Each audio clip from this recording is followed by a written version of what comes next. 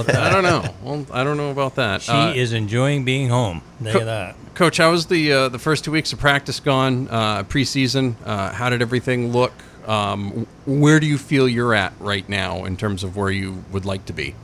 I think we're in a pretty good place right now. We had a couple of unexpected. I think as everybody goes through, it's not uncommon. A couple of guys decide not to play when we got to week one, and it was a couple of guys that we were kind of counting on to be on the field on at least one side of the ball. So, we've spent a little bit of time in the preseason trying to evaluate some other guys at those positions, and we still have a few position battles really that I'm not sure they got resolved this weekend because both guys played pretty well in some of those spots. But overall, we've done coaches have done a good job at installing our defensive package and getting some guys ready on the depth chart.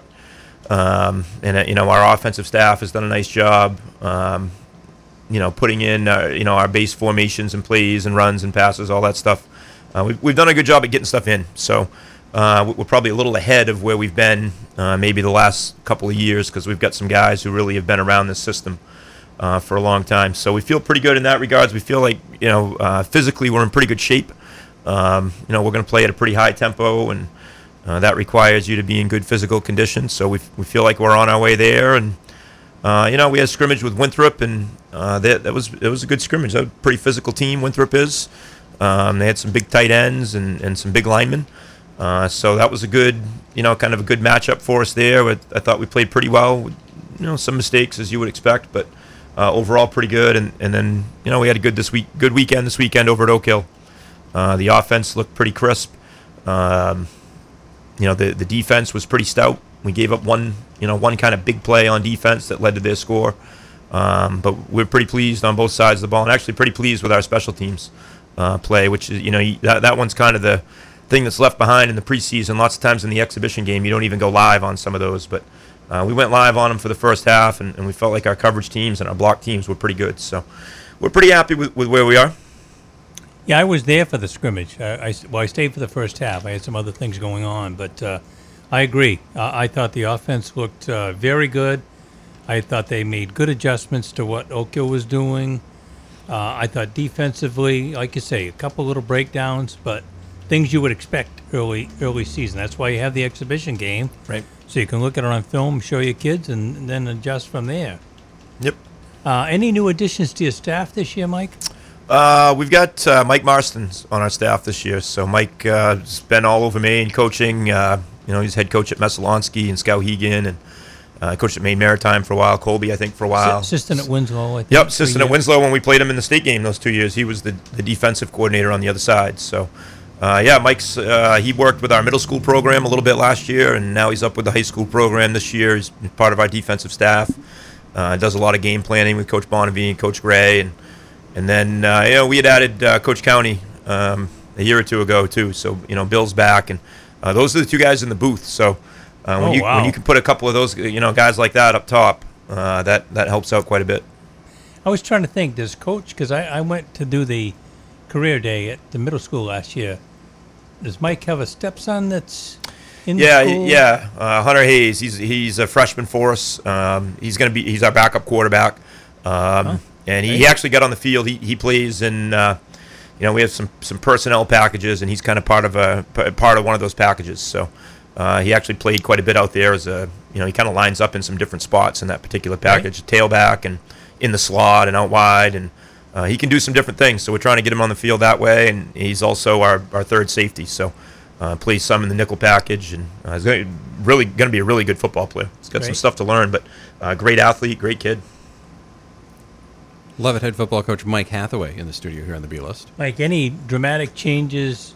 We kind of, as coaches, we kind of adjust our style of play to what we have. You got the big bruising fullback. Well, we're going to line up maybe and run the ball a little bit more or whatever. Any specific changes? I mean, I don't want to get into what you're going to do for the other team to listen to. No. We're deeper in the backfield than we've been in a while. I mean, we really just in the first half the other day had two different backfields. We started the game that way, and then the rest of the half we went personnel groups that we have set up that are kind of dictated by formation. We can play at a higher tempo and use the no huddle more and really try to play fast. And we just have such a versatile group. The two big tight ends, Cam, Jordan, and Cole Morin. Those guys are 6'5", and then we have some slot receivers who are really quick. So it's just allowing us to do some different things. So I don't think it's anything different. Just we're probably a little more diverse and a little bit better tempo there. And we're not as big up front in the O-line as we've been in some past years. We've got a couple of smaller guys up there, but they're tough guys. And so you adjust a little bit that way. And with the quarterback being more of a perimeter runner, I think we talked about that the last time I was here. We've adjusted some of our option game to fit more what Wyatt does than what Timmy does.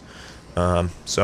On the defensive side, if a team is running no huddle and they're trying to hurry up and change the pace, what's that do to your defense? Does that mean you have to stay in a base defense, or does it still allow you to run all your defenses? Well, we've been working on it this week already, and we did last week. Oak Hill's a no huddle team as well, so we got a taste of it last week. And MCI, they're not a super fast no huddle, but they don't huddle.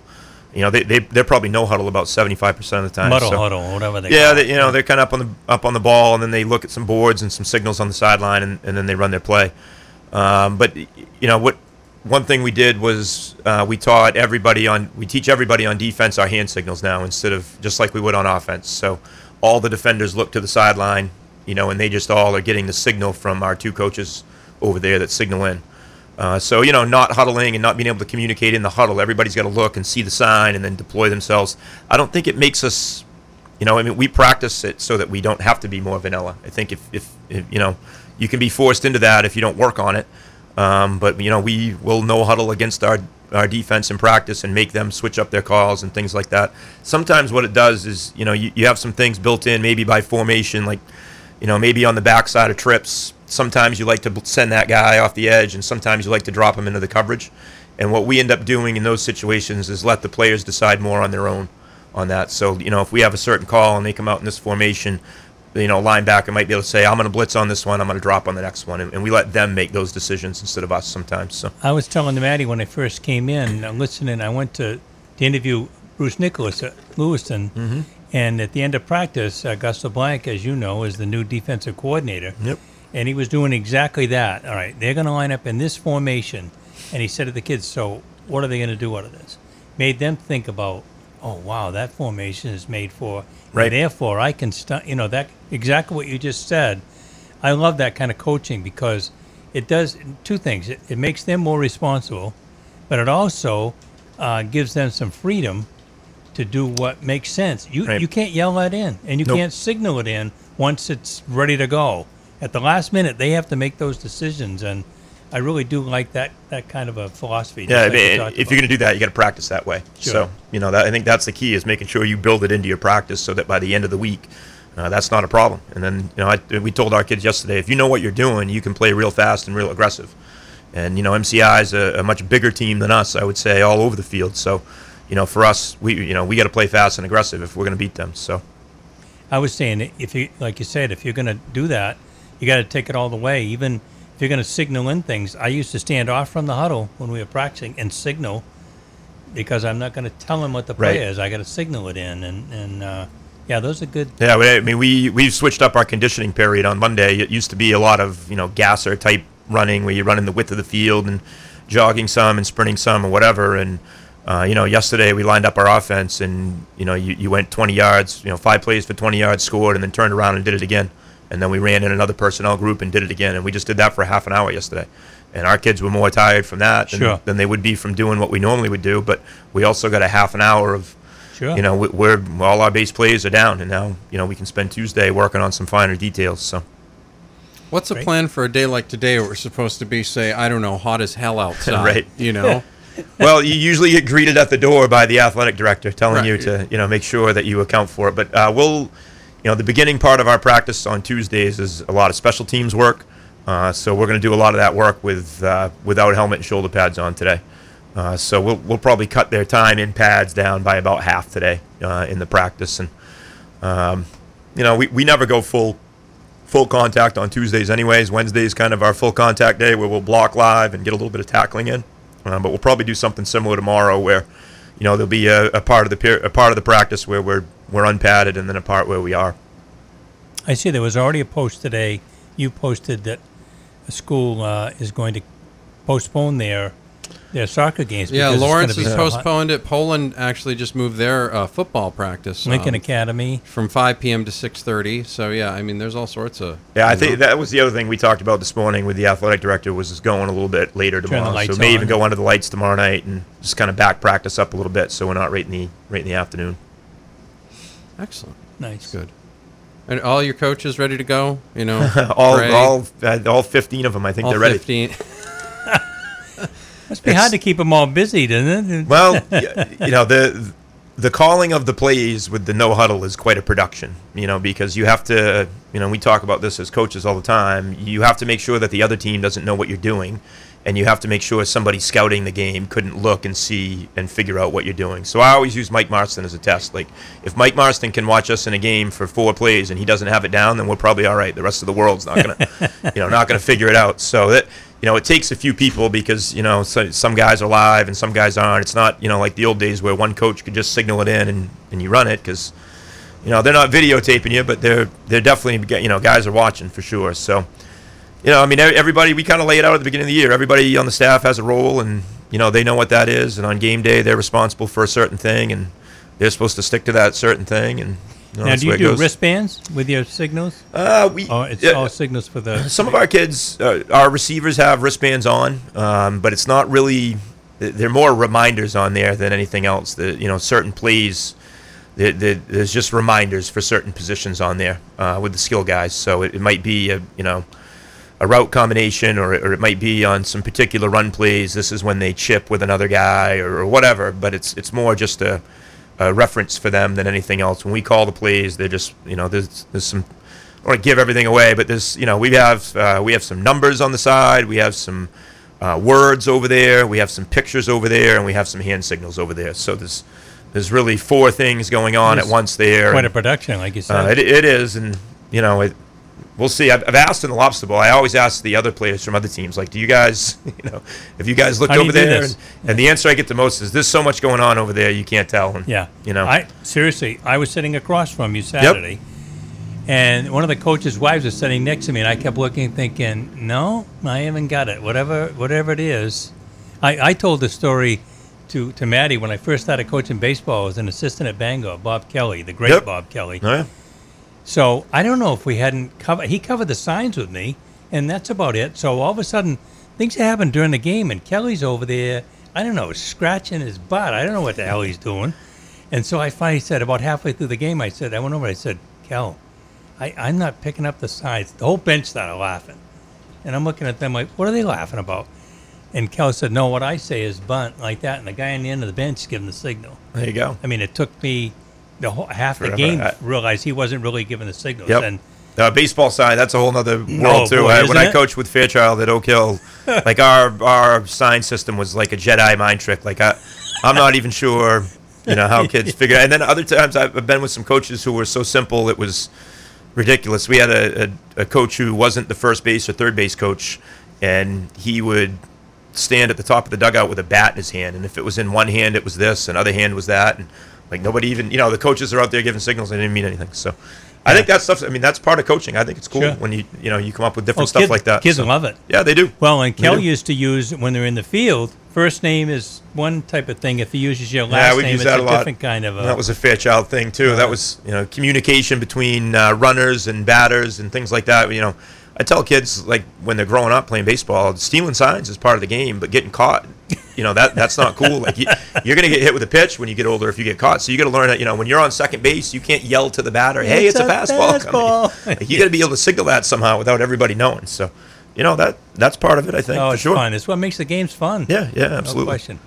Don't use your Apple Watch either. No. One thing. I don't have an Apple Watch, so we're all set there. You don't want to My use wife the has Apple one. Watch. She still wants to know what difference it made. I have no concept, no idea. I don't even really want to know.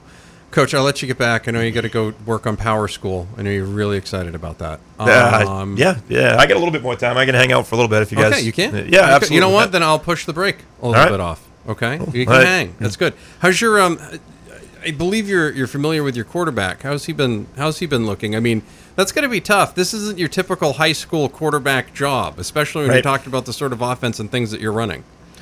Yeah, he, Wyatt's doing a good job of handling everything. He, we really just tell him it's your job to put the ball in the hands of the guys that can really do something with it. So, he's lucky probably that he's grown up in my house, and literally this group has ran the spread offense since they were in the third grade. They were in the shotgun. So, as a group, they know it pretty well, and that helps the quarterback when he doesn't have to tell everybody what to do. He can just kind of focus on his job. That makes it easier. But he, we ran the ball a little bit with him this weekend, which we hadn't done the previous weekend, kind of by design. But he had a big touchdown run on I think he went 70-something yards on one play. He made pretty good reads in the option game. I think he was 6 for 8 in the air. He's doing his job. So, we're pretty happy with where he is right now. And, we went back and watched the film yesterday, and we've got some things for him to work on this week. And, I think he'll just keep getting better and better with the game reps every week. That's really what it takes of it. If you're going to be an option team or just a team that relies on reads a lot, whether it's in the run game or the pass game, that decision-making has to be good. And it gets better with live game reps. So Did he always want to be a quarterback? He really has been a quarterback since way back when. He's always, for a smaller kid, he's always had a really good arm. And so I think that was kind of the first initial draw, was he could probably throw it just as far as any of the bigger kids when he was little. And I think, the first year he played, I think they stuck him there knowing he was, my kid or whatever. And, he started playing there, and he's been there ever since. He's never really done anything else. Because somebody asked me, it's all I ever wanted to be. Always wanted to be a quarterback. Yep. How about you? Did you always want to be a quarterback? You know what? When we started, they just plugged me there, and then once I started doing it, I really liked it. I was, probably like a lot of coaches, I was a little bit of an X and O nerd growing up. I always enjoyed that part of the game, and if you do, I think that just lends itself to being a quarterback. So, I think he really enjoys it. I think probably for him, it's real similar to playing point guard in basketball. You're kind of directing things, and you're kind of the guy that starts with the ball. So I think he likes that. So another position we both played, I'm guessing. Yeah. Same thing. And the shortstop. Yep. I was saying to somebody, my junior year in high school, Bump Hadley came to Brewer to be the coach, and he invited me down. He lived maybe a mile down the road from me, and he invited me over, and he said, let's throw the ball a little bit. He didn't like my motion. Yeah. And he revamped my whole motion, how to throw, how to think about throwing, and we started watching film. I knew everybody's assignment on every play. So he said, if you get in the huddle, you call a play, and one of the guards looks at you like, huh? You can say, you're going to pull. Right. You can tell him what he's supposed to do. So it's good. He's handling the communication piece well, because there's a lot of pre-snap stuff that we ask the quarterback to kind of communicate with some different guys on the field. So, we're on pace. I think it's going to be a tough game. This week with MCI, that's a tough team to start with. They're pretty big up front, and the Buzzle kid is back for them. It was a lineman who they moved to fullback late in the year, and was a big part of with him and Bertrand in the backfield together. I think that was a pretty powerful running force for them. So Buzzle's back, and the quarterback's back. He's a pretty athletic kid, so it's going to be it's going to be a tough matchup week one. Coach, seems to me you were one of the early guys to adapt the spread offense of some sort. I believe that you've adapted it over time, in different directions, because it seems to me when you started it, it was almost like the wing tee from a running attack from spread formation. Yeah. And it's evolved into the read, the zone read, the spread offense with a passing attack. Yeah, I think one of the big developments in the spread offense has been the amount of reading that you do on the field. And we always like to maintain a concept every week of, well, if we can't block their best player, maybe we don't block him, which sounds odd, but maybe we don't block him and we read him so that he can't be right. And we've had some good success with that. And then you kind of have to figure out, all right, well, if their best player is a linebacker, how can I do that? Or if their best player is a defensive end, how do I do that? And then you also have to think of how can I fit that to my quarterback skill set? Well, what can he do? And then that kind of dictates how you do it. But yeah, our offense, the middle school guys, always come up and they're like, "Is the offense changing this year?" I'm like, "Yeah, it's changing for us, but not for you guys.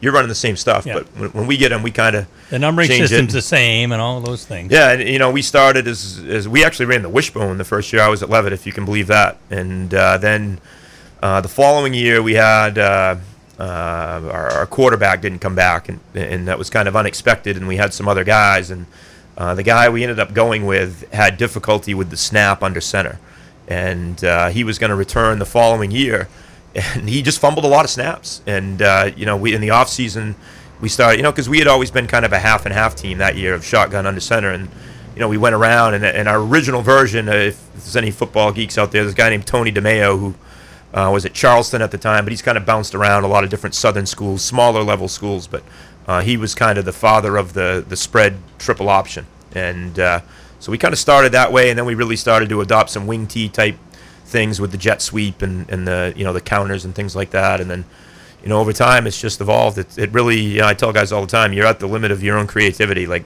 if you think it up, you can do it. I mean, some of the things that we're doing, sometimes I scratch my head at how we actually do it, but they handle it pretty well. I've said one of the early years when at Skowhegan, when we were running the veer with a wide dive, people hadn't seen it. Right. And all of a sudden the ends got the dive. He can't do it. Right. It's not what he's ever been taught. Yep. And as soon as he starts going for that, then your quarterback's around the corner.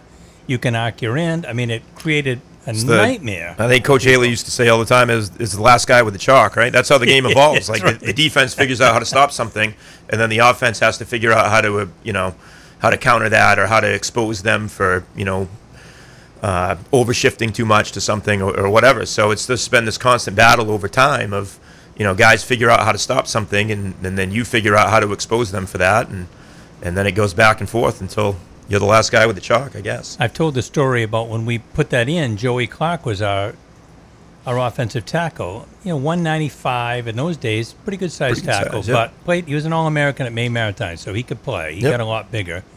And so the plan was he's going to post and we're going to lead. And so we got a solid on the 50 tackle, and then we're going to wide dive the defensive end. Yep. And if you can kiss off and pick up the linebacker, we're off to the races. Right. Well, so we put it all in, the whole team. Joey Clark raised his hand. I said, "Yeah, Joe." And I'm thinking, what the hell does he want to know? Post lead. He goes, "What if I don't want a double team?" I go, "What?" He goes, I can block that guy. So, well, Joe, you don't even know who you're playing against. He said, "Coach, I can block him." Like that. I said, "Well, I'll tell you what, Joe. I had faith in the kid. I said, well, I'll tell you what, early in the game, you tell me whether you can block him. If you can, now we'll arc the end." Right. Now we're talking blocking the safety with the tight end. Yep. It was touchdown city. No, I think that's because he could block the kid. Right. That's a big part of coaching now. I think when you game plan, you're trying to find matchups. We're constantly trying to figure out, like, all right, who can get their guy one-on-one. We 2 for 2 in zone block a lot. But if guys know, well, I'm more likely to be the guy that chips off, or sometimes we know, like, our tackle can handle this guy. We don't need the tight end, and we can send him down inside for another guy or whatever. So I think that's a lot of the kind of cat and mouse game between the offense and the defense over the course of a season. See, can you tell why everybody likes coaching? It really is fun to think about what to do and how to teach them how to do it. No, it is, and if you look, just at our schedule this year, we're going to square off with MCI week 1, and obviously Coach Bertrand is a pretty accomplished, coach there, and then Coach Vayu down at Yarmouth week 2. He's a great young coach, and he's really done a nice job down there at Yarmouth. They've been a little bit down the last couple of years, but it's they're a little light on numbers, but they certainly, they're in Aaron Filio the next week, so it's it just seems like week after week we're going against some pretty good staff, so. That I think that's what we all enjoy, is the back and forth like that. So, no question about that. Coach Mike Hathaway from the Leavitt Hornets are in action this Friday night against the MCI Huskies, the defending state champion MCI Huskies. They are. They're. We went and watched them up at Foxcroft last Friday, and they're really, really big up front. Across the board. I would guess that all 5 of their offensive linemen are bigger than all of our offensive linemen. Our biggest guy is not as big as any of their guys. So that's going to be a good matchup of kind of speed and strength, and we'll see what we can do there. And then the Buzzle kid I mentioned back at fullback, and big old tailback too, and I think a couple wideouts that run around pretty good. So, and a very stout defense. They stuff the run pretty well. We saw them in the scrimmage against Baps when we swapped that film with them, and I'm not sure they gave up 10 yards total to Baps. So they're pretty good. So it'll be an interesting. They're definitely a much more kind of ground and pound team, if you want to use that term, and probably we're not so much that. So it's definitely a contrast of styles, but it'll be a good game, I think. Do you think, because we're getting ready to watch the Patriots in action, I keep thinking as Sony Michel gets back to practice for the Patriots, I keep thinking that Belichick, who always seems to be on the front line of these things, is going to start using the running game more this year. Now, I have no idea if that's true or not, but can you effectively use the running game without in a different level? Can you use the running game so that you can use it almost as an extra defense? I mean, I know a lot of people do that for time possession, stuff like that. Right. Is that something you can successfully do? Because to me, I think that's going to be the way. That may be the best way for the Patriots to win game this year, is to shorten the game and keep their offense on the field. Yeah, I mean, we went to Kennebunk 2 years ago in the 1-8 playoff game, our last year in B, and we were 2-6 going into that game, or 2-7, and Kennebunk was undefeated, and we lost by 2, and that was kind of exactly the philosophy we went with. We watched the referee go right down. They count the last 5 seconds of the play clock in high school, so we didn't snap the ball until the referee started counting every time, and we said we're going to run the ball, almost every play, except when we get a chance to go for one, we're going to go for one. Like, we're not going to just throw on 3rd and long. Like, we're going to, we get a first down, we're going to take a shot down the field and see if we can get a touchdown. And, we hit 2 big pass plays in that game, and, we were right there. So, and teams have done that to us to slow the game down in the past as well. And it's frustrating when you're on the other side of that, because you're just standing there watching as they're waiting to run the play. So, and if you can, just move the ball enough to get a few first downs and really shorten that game, that's why a lot of teams go to that double wing offense. You can just run the ball, and really not have any negative plays, and just hope that the game shortens and you get enough first downs to win. So it can be effective for sure. All right, I'm just on the lookout for that. I just see Sony Michel back at practice, Ivan Fears talking how great he is, et cetera, and I'm just, I'm looking.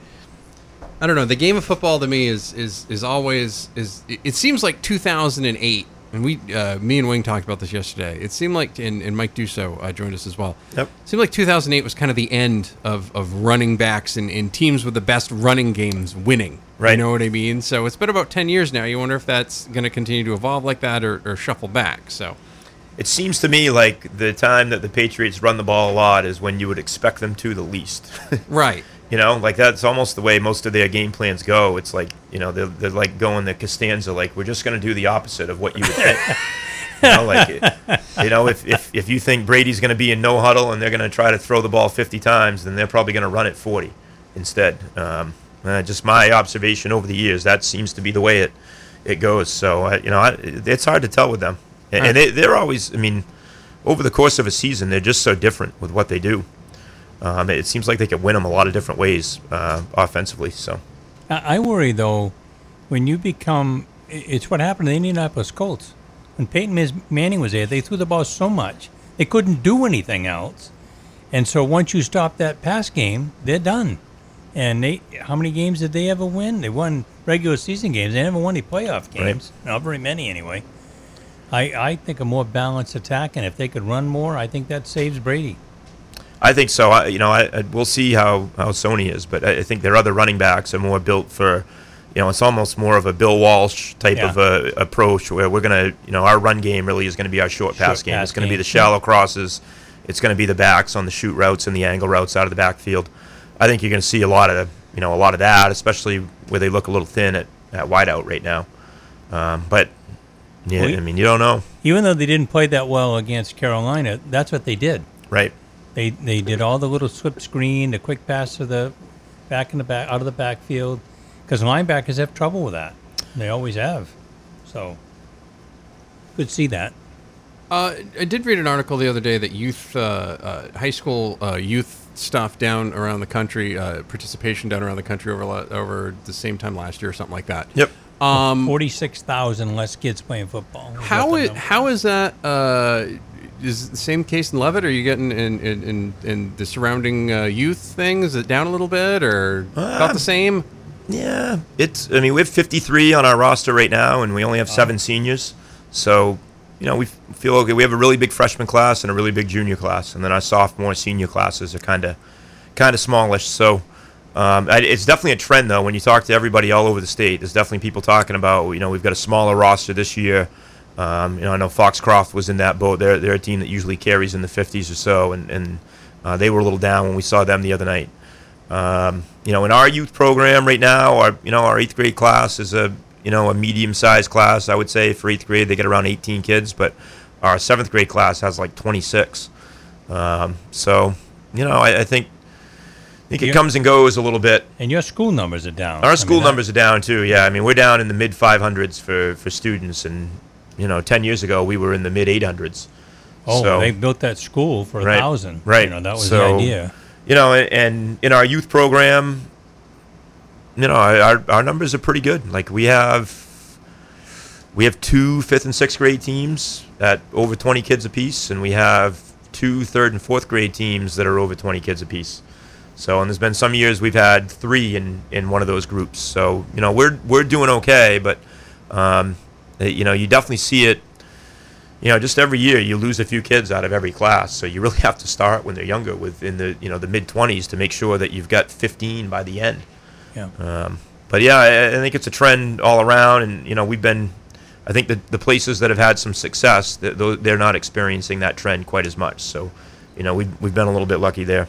And I think the things that Mike talked about when he was on the show for the whole segment last time he was in, about teaching kids proper technique and whatever, that word gets around. You've watched the clips on TV where they show Texas youth football, and people are nuts. They want their kids to just crack people and use their helmets, and you got to be tough and all that kind of talk, and it scares the hell out of you when you think about the future for not only those kids but for football in general.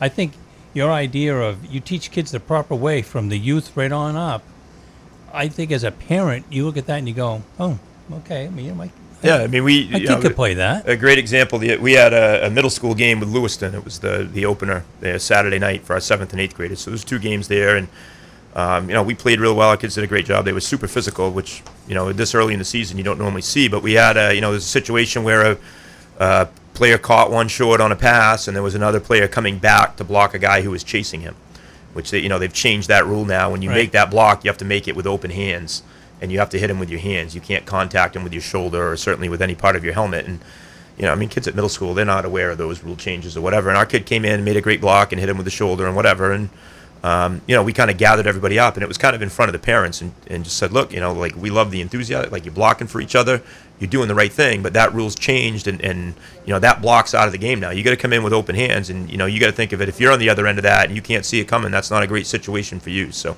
as football players, we have to have a mutual respect for each other. That we're not going to take advantage of a situation like that to try to hurt somebody. We're still going to block them. We're going to come back. We're going to hit them with open hands. We're going to make the play. But we're going to do it the right way within the rules, but just also the right way with the respect for an opponent. We're going to play against you as hard as we can, but at the same time, you're playing the same sport we are. So we tried to make that point to the kids, and also make that point to the kids in front of their parents. So I think stuff like that can go a long way. Absolutely. That's weird. It's a good way to handle it. That's why I say it's weird, because a lot of people don't handle it like that. You know what I mean? Right. So. No. Well, we talked about. We see a lot of youth coaches coach the way they were coached, which is a long time ago. Right. Everybody running laps and yelling and screaming and thrashing around, and I just don't think that's what we need. And I'm pleased that most of the programs that we see in this general area have been enlightened. I think they really have looked at what's good for kids, what's good for the game. Like you say, honoring an opponent. I've been very pleased with the things I've seen. Coach, I did want to ask you while you're in here, any thoughts on the passing of Mike Haley? I feel like you've got a few, maybe. Yeah, a couple. Absolutely. That's like a whole segment, probably. I mean, obviously, that it's been a sad, a little bit of a sad week for the football community, but at the same time, just a good week of remembrance of everything that Mike's done, for us and just for the game of football in general in Maine. And there's been a lot of great, Mike Haley stories. And, I know a few of us spent a night a few nights ago at a local establishment toasting a few to Coach Haley in some ways that he certainly would have enjoyed hearing for sure. So, Mike coached with us for a period of time. He was an administrator in our building. I was telling somebody the other day, we get a lot of, probably a lot of press or whatever you want to call it for our spread offense and the things we've done there. But we've been a pretty good defensive team over time. And, really a lot of that came when we shifted to the 52 defense. And, that shift was a lot of Mike Haley. Mike was our secondary coach at the time. And he and Chris Gray were working on the defense together. And that's really where I learned a lot of the principles of the 52 from. And I was lucky to have him. And then, Jim Hersom, who did study a lot with John Wolfgram, he was kind of our secondary coach after that. So really the evolution of our defense, a lot of it started with, a lot of conversations that Mike and Chris and I had, way back when about different ways to do things and, what you can do out of that defense. And, Mike was a really good X and O guy. He really was just a big proponent for coaches. As a young coach, for me to have a guy who had been a head coach right in my building that I could talk to every day, having him and Doug Kahn around and Skip Capone I would put, up there too. Like those guys encourage coaches all the time, and they're not shy about giving you advice. If they see you doing something wrong, they'll tell you, and if you're doing something well, they would tell you. Mike was that way. I can think of plenty of times when I've seen him either come and get me with the Vulcan death grip, or I know I've seen him grab Danny O'Connell, who's a pretty big dude up at BAPS, and he's grabbed Danny a few times, and just let you like, hey, you can't do that like that, or here's something you got to remember, or sometimes it's just, hey, what you're doing is really good, keep it up, you're doing a great job. So and the work Mike's done in our coaches association, which a lot of people wouldn't know that because they're not part of that thing or whatever, but really, if it wasn't for Mike and Skip over the years, I don't think the Maine Football Coaches Association or the Lobster Bowl, either one of them, maybe would have survived or thrived the way they are now. So those guys have been awesome. And Mike, he's just a great sense of humor too. A great guy to take a scouting trip with. Mike loves scouting trips. And he actually, he's a great scout too. That was another thing that was really good about him. A copious note taker, and I always say a good scout's got a good eye. They can see it and then just write it down and only have to see it once. And, Mike was kind of that way too. And absolutely, without question, the best, probably not the most appropriate, but the best concussion test. I remember we were at Brewer one year. We had this pretty good running back, slot receiver named Brock Hardiker, who was really, really fast. And it was a playoff game, I think, and Brock went over the middle and made this great catch, and then he just pretty much got sawed in half by the free safety, but held onto the ball, and everybody's cheering, and it was a first down, and I think we just needed one more first down to win the game, but Brock stayed down. So I'm walking out on the field, and Mike was up in the booth on the headset. He says, "Ask him what color an orange is," in Mike's voice, and he says if he can answer, he's fine. So that one, I think our coaches always joke anytime a kid's down when they go out there, hey, ask him what color the orange is. If he knows we're good, which in this day and age probably isn't. That's definitely not the way we do it. Yeah. But it was that. He always had little sayings like that were just they were really funny. So we'll miss him for sure. Yeah. He'll be missed by all of us. I told him when Todd Sampson was on. Haley called me right while we were on the air, and his picture came up on my screen. First thing Sampson said, who played for him at EL, Zonk. Oh, yeah. He had sayings that... Yes, he did. He also had the joke that I've heard it a zillion times, and it's just as funny every time, that ends with, he thinks he knows you. So that was, it's kind of an old Maine, like you can't get there from here type of joke or whatever. But Mike was great with the one-liners and stuff like that. He was funny. He could hold court. For sure. Oh boy. You get to those coaches clinics with Mike, and you get after hours there, and he could tell some good ones. I said one year when it was here in Auburn, I went over. I was not coaching anymore, but I started to stop over and see who was there and whatever. And so Mike, because we're checking people in. So he had people checked in, and then in comes Gabby Price, and I can't remember who the other one was. Anyway, we ended up standing outside of one of the doors to go into the clinic. Never went in. Right. We just stood there telling stories and talking, and it's hard to check in at the coach's clinic because Mike is at the front table, and he's gotta squeeze everybody's hand till it turns purple, and then talk to you for a few minutes before you go through. So that line's always pretty long. But that was we'll certainly miss him sitting at the table this spring, sure. and I'm sure the coach's clinic this spring will be I'm sure we'll take some time to remember, and I'm sure Mike's going to be watching a lot of games this fall, so we'll all make sure, those of us that have worked with him, we'll make sure we do things the right way so he's not disappointed. Leavitt head football coach Mike Hathaway joined us in studio. It's time for us to take a commercial break and wrap this thing up. It's a B-List Daily from the Spectrum Healthcare Partners studios across the NBR Radio Network. you can go your whole lunch break. You're listening to the B-List Daily on Sports Time Maine, AM 780, WTME. Rumford, Mexico, Dixfield. There's a winning culture when it comes to sports teams in New England. Well, now there's a new team to add to the list. The orthopedic team at Spectrum Healthcare Partners. An all-star team of orthopedic care right here in your backyard. 4 of the area's top orthopedic practices, OA Centers for Orthopedics, Central Maine Orthopedics, and Maine Ortho have joined forces to become a dream team of orthopedic care, where physicians, surgeons, sports medicine specialists, and clinical staff share resources and work as one to make patient care efficient and more affordable. To learn more about the orthopedic team at Spectrum Healthcare Partners and connect with a provider in your area, visit spectrumhcp.com/ortho. That's spectrumhcp.com/ortho.